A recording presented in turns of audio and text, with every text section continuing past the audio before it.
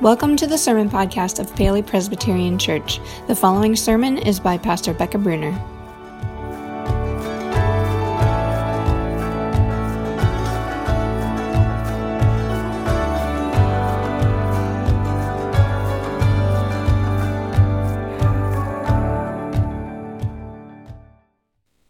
Hey there, welcome once again to Paoli Presbyterian Church. My name is Becca. I'm one of the co-pastors here, and we're just so pleased that you have joined us for our service today. We begin our message together turning to the Word of God, and as we've told you before in this series, we're using a different version of the Bible. We're looking together at the Message, a more contemporary rendering of the words of Scripture. And many of you, I know, came and picked up one of these copies. You're reading along with us, and we're so pleased. But if you don't have a copy and you'd like one, or you got one of these versions that have really small print, we want you to know that we've ordered some more. Starting on Monday here at the church, you can swing by, pick one up, get one to take home to be reading along with us. You can always also find the Message version of Scripture. It's online. BibleGateway.com is a website I often use, or on many Bible apps on your phone. The Message version is there. However you read Scripture, we just hope that you are reading Scripture, that you're reading along with us, that you're taking notes, that you're letting these words kind of enter into your head and find their way down into your heart. That's just so very important for us as individuals and as a community to be really rooted in Scripture. So we're going to turn to these words of Scripture now together. We're going to start in the Old Testament. Prophet Isaiah, chapter 45, starting at the 18th verse. Listen to the Word of God. God, creator of the heavens, He is, remember, God, maker of earth. He put it on its foundations, built it from scratch. He didn't go to all that trouble just to leave it empty, nothing in it. He made it to be lived in. This God says, I am God, the one and only. I don't just talk to myself or mumble under my breath. I never told Jacob, seek me in emptiness, in dark nothingness. I am God. I work out in the open, saying what's right, setting things right. So gather around, come on in, all you refugees and cast-offs. They don't seem to know much, do they? Those who carry around their no-good blocks of wood, praying for help from a dead stick. So tell me what you think. Look at the evidence. Put your heads together. Make your case. Who told you, and a long time ago, what's going on here? Who made sense of things for you? Wasn't I the one? God? It had to be me. I'm the only one there is. The only God who does things right and knows how to help. So turn to me and be helped, be saved. Everyone, whoever and wherever you are. I am God, the only God there is, the one and only, I promise in my own name. Every word out of my mouth does what it says. I never take back what I say. Everyone is going to end up kneeling before me. Everyone is going to end up saying of me, yes, salvation and strength are in God. All who have raged against him will be brought before him, disgraced by their unbelief. And all who are connected with Israel will have a robust, praising, good life in God. We'll turn now to Jesus' words in the New Testament. Luke 11, starting at verse 9. Jesus says, here's what I'm saying. Ask and you'll get. Seek and you'll find. Knock and the door will open. Don't bargain with God. Be direct. Ask for what you need. This is not a cat and mouse hide and seek game that we're in. If your little boy asks for a serving of fish, do you scare him with a live snake on his plate? Or if your little girl asks for an egg, do you trick her with a spider? As bad as you are, you wouldn't think of such a thing. You're at least decent to your own children. And so don't you think the Father who conceived you in love will give you the Holy Spirit, when you ask him. Let's pray together. God, we pray today that these words would be indeed your words by the power of the Holy Spirit. Speak to us, Lord, and open our ears to hear and our hearts to receive the word that you have for each one of us. And we ask that the words of my mouth and the meditations of all our hearts would be pleasing to you, O Lord, our rock and our Redeemer. Amen. Well, we are continuing this week in our series on the oldest and most widely used statements in the Christian faith, the Apostles' Creed. Now, where exactly did it come from and when was it all put together? We're not actually 100% sure.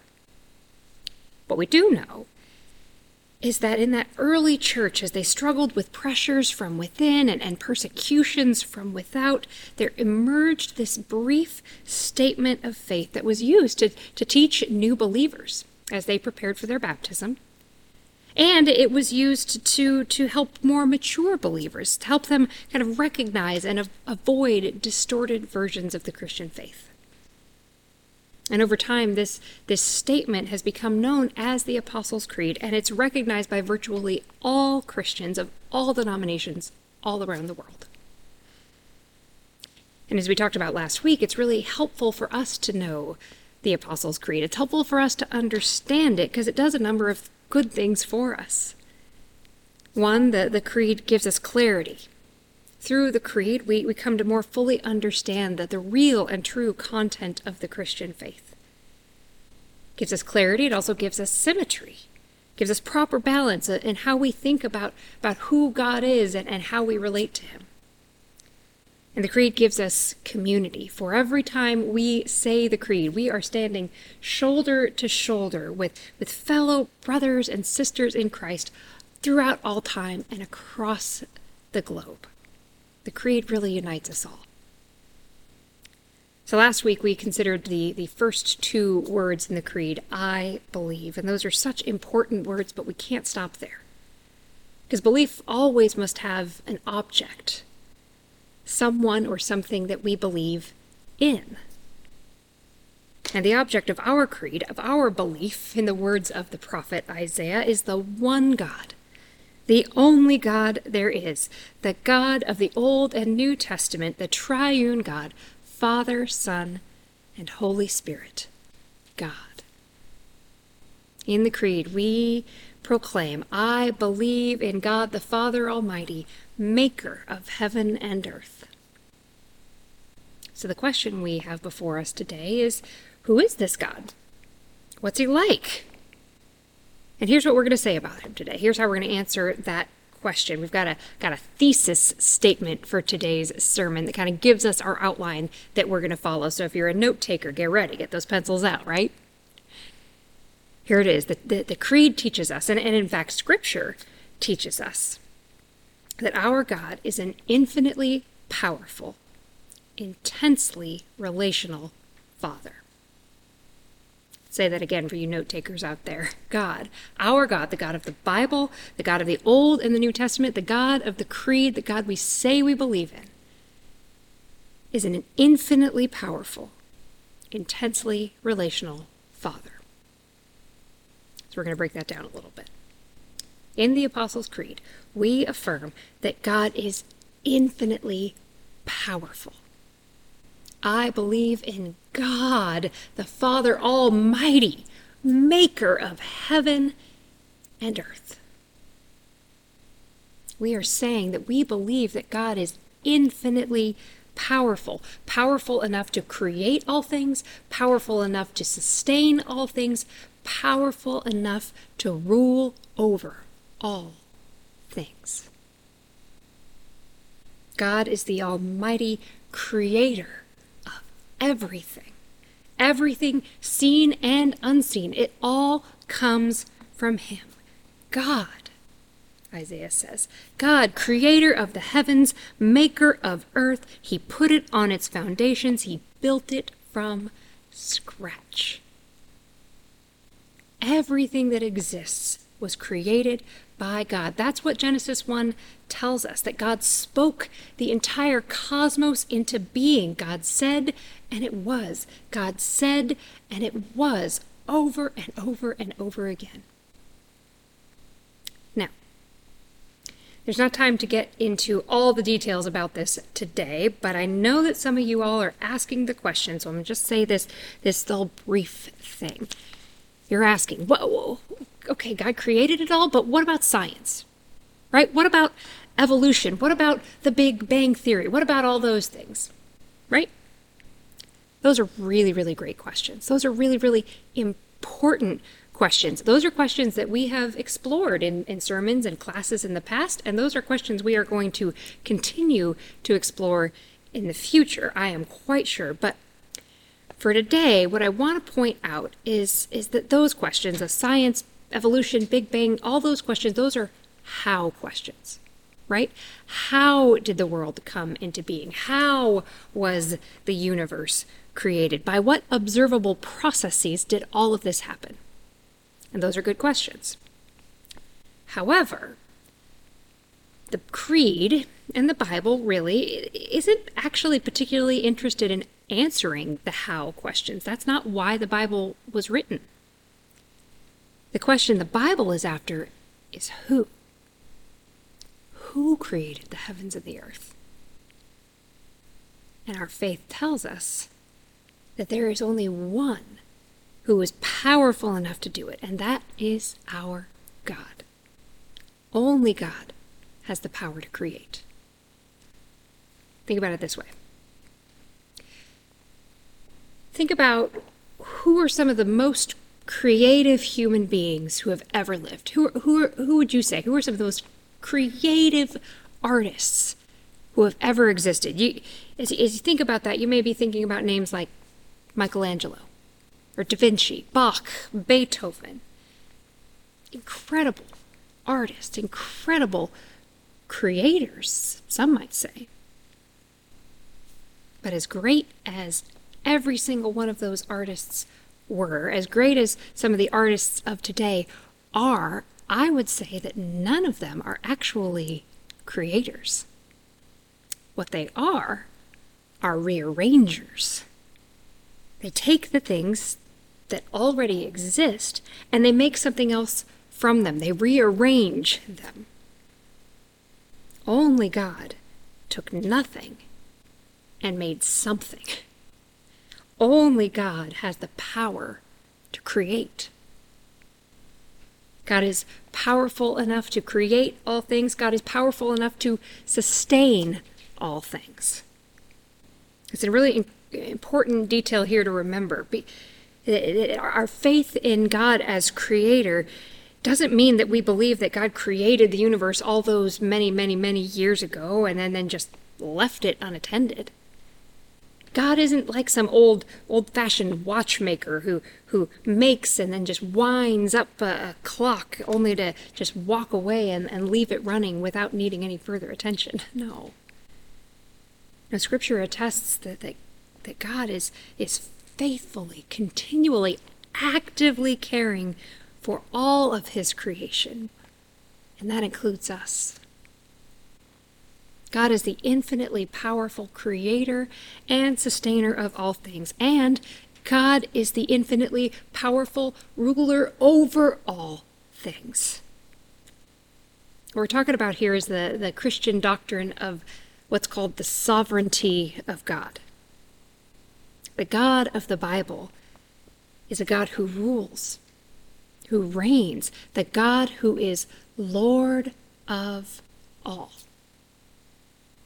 Now, I know that there may be some of us who might kind of bristle at the idea of an all-powerful, all-ruling God. We like to think of ourselves as kind of being in charge of our own selves, right? We're the captain of our ship, the master of our fate. And so the idea of a powerful, sovereign God, well, that may feel offensive to our cherished ideals of free will. So if that's you, I think you'll appreciate what theologian Ben Myers has to say about God's power. It's kind of a long passage I'm going to read to you here, so just listen closely. It's worth it. He writes, "Power is no longer a nice word. It has a decidedly sinister ring to it. When we speak of power, we tend to think of dangerous relationships or of wider systems of domination or control. But that's not how might or power is understood in Christian teaching. This is not like the power of the pagan gods who intervened in the world from time to time. No, God's might is everywhere present in creation. It is the underlying mystery of everything that exists. It's not just a solution to the problems of this world. It's the reason that there's a world at all. See, we could not really trust in God if God's power were limited or sporadic or unpredictable. That's the problem with trying to place any limitations on God's power. If God's power were just one power among others, if God were mighty but not almighty, well then divine power would end up being another form of manipulation or control. Only a God who is totally free and totally sovereign can relate to the world with total love, patience, and generosity. True power is not the ability to control. Controlling behavior is a sign of weakness and insecurity. True power is the ability to love and enable without reserve. God's power is like the power of a good parent or teacher. It's the capacity to nourish other agents and help their freedom to grow. Without the sovereignty of a good parent, children have a diminished sense of their own worth and their own agency. In the same way, God's sovereignty is what secures human freedom, not what threatens it. In the Apostles' Creed, we proclaim that we believe in a God who is infinitely powerful, which means, among other things, that God is worthy. God is worthy. God is worthy of our worship. God is worthy of our allegiance. God is worthy of our trust. God is worthy of our lives. Our God is worthy, not only because he is infinitely powerful, but because God is intensely relational. You may have noticed this already, but I'll point it out to you if you haven't yet. The creed as a whole, when you look at it, it takes a Trinitarian shape, by which I mean it follows the Trinity. It talks about God the Father, then it talks about God the Son, then it talks about God the Holy Spirit. That's not an accident. The Trinity has been a core tenet of the Christian faith from the very beginning. We believe that we worship one God who has made himself known to us in three distinct yet interrelated persons: Father, Son, and Holy Spirit. And here's why that's important. The Trinity shows us that from all time, God has always been intensely relational. See, the Trinity helps us understand that there is this deep love, this intense relationality within the very nature of who God is. The Father loves the Son and the Father together, they love the Spirit, who in turn loves them right back. For all eternity, God has been this kind of community, this circle of unending love. They knew and they loved and they enjoyed one another from the very beginning. And then one day they said, you know what, let's expand this circle. Let's create beings so that we can welcome them into this love. The triune God of love created human beings, not because God was lonely and just needed somebody to love. No.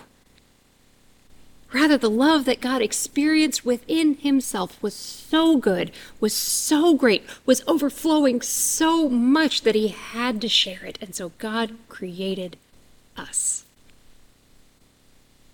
So what does that mean for us? Well, it means that we were created in love. We were created by love. We were created with love. We were created for love. It means we were created to be in relationship with our intensely relational God. The French writer Blaise Pascal put it like this. He says, there is a God-shaped gap in each of us. In other words, we've been created with an inbuilt capacity to be in relationship with God. That's just who we are. To fulfill our human potential means we need to relate to God. And we will remain unsatisfied and unfulfilled until we do, until we enter into relationship with the God who created us, and the God who redeemed us. St. Augustine said it well when he wrote, "You have made us for yourself, O God, and our hearts are restless until they find their rest in you." You know, many writers over the years, and many recently, have written pretty poignantly of the human tragedy, the sense of loneliness and lostness and isolation felt by so many people in our world today. It's what we around here refer to as relational poverty. That's what we're trying to end. It's real, and it's devastating. And among all the world's religions, Christianity alone is the one that affirms that this situation of loneliness and isolation can be transformed. Can be transformed when we enter into a personal relationship with God, who created the world and created each and every one of us. God, our God, is an infinitely powerful, intensely relational Father.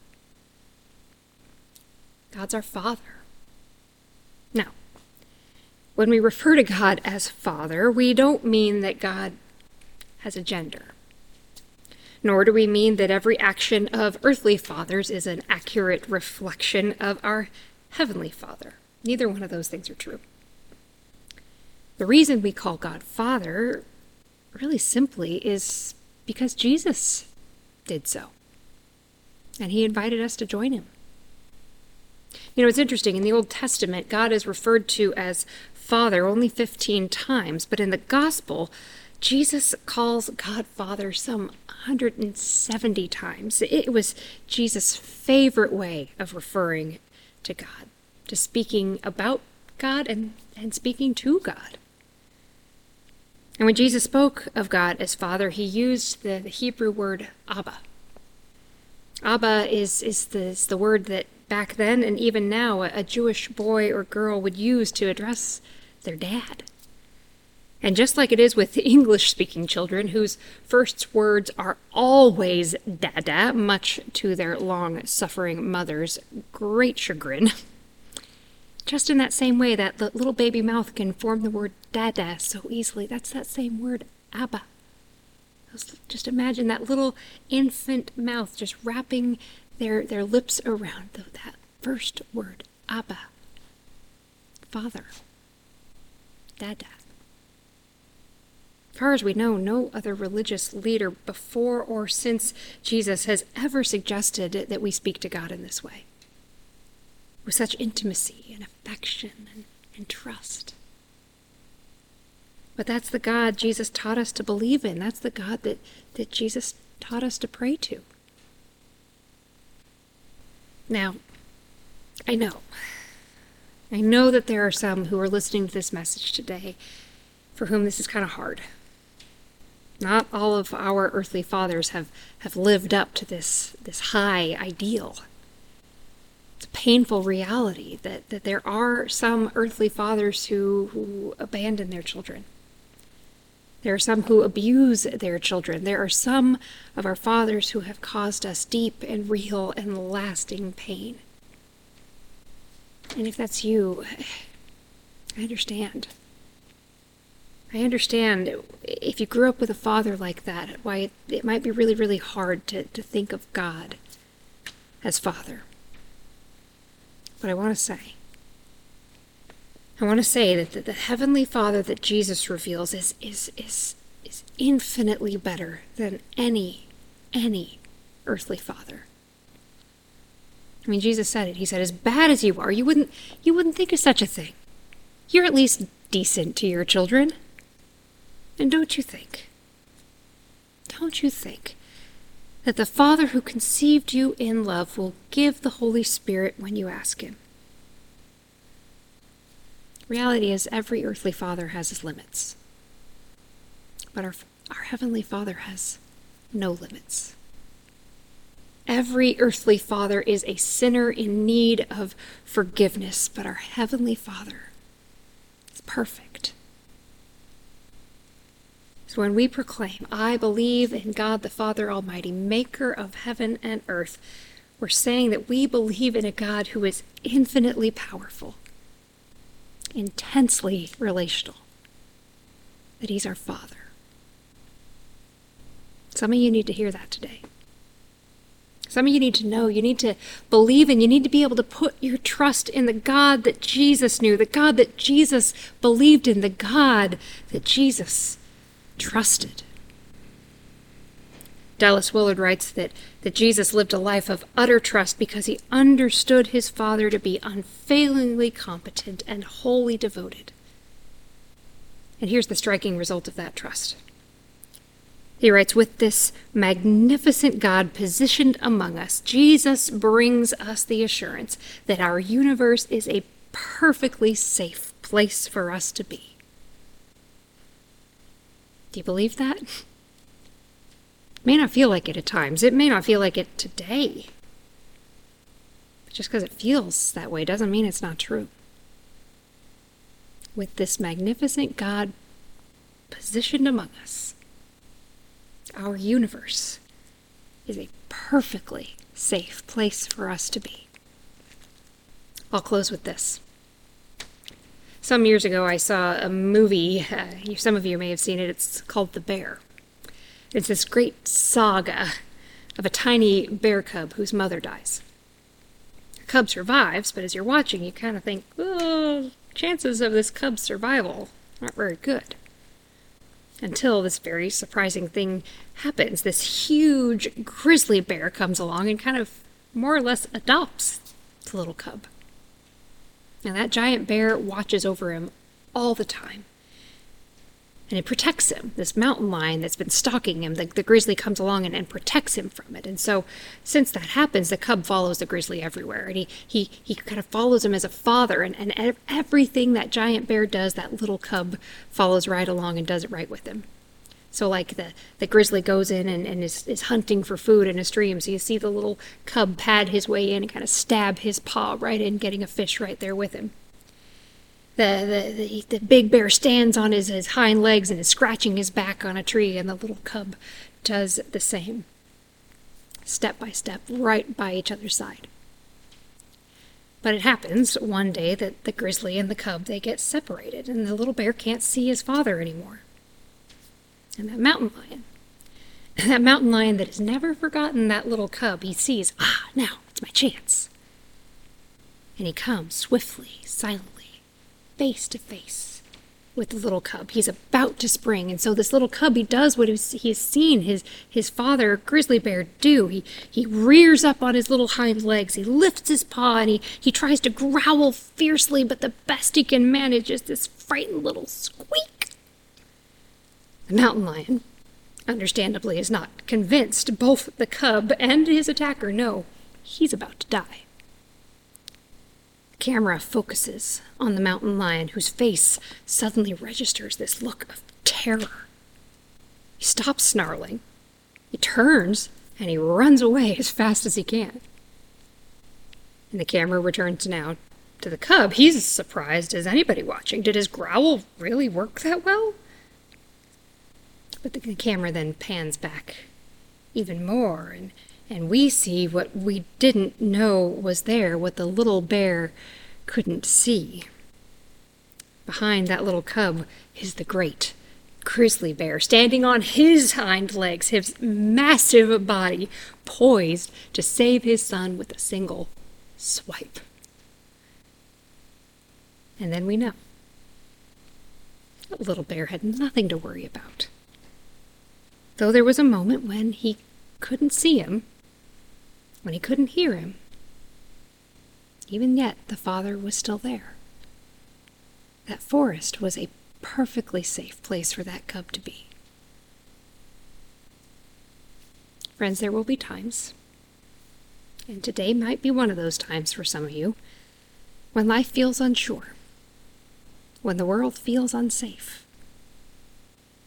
And in those moments you may be tempted to think that you are all alone, that there is nobody who sees or cares, that you are on your own.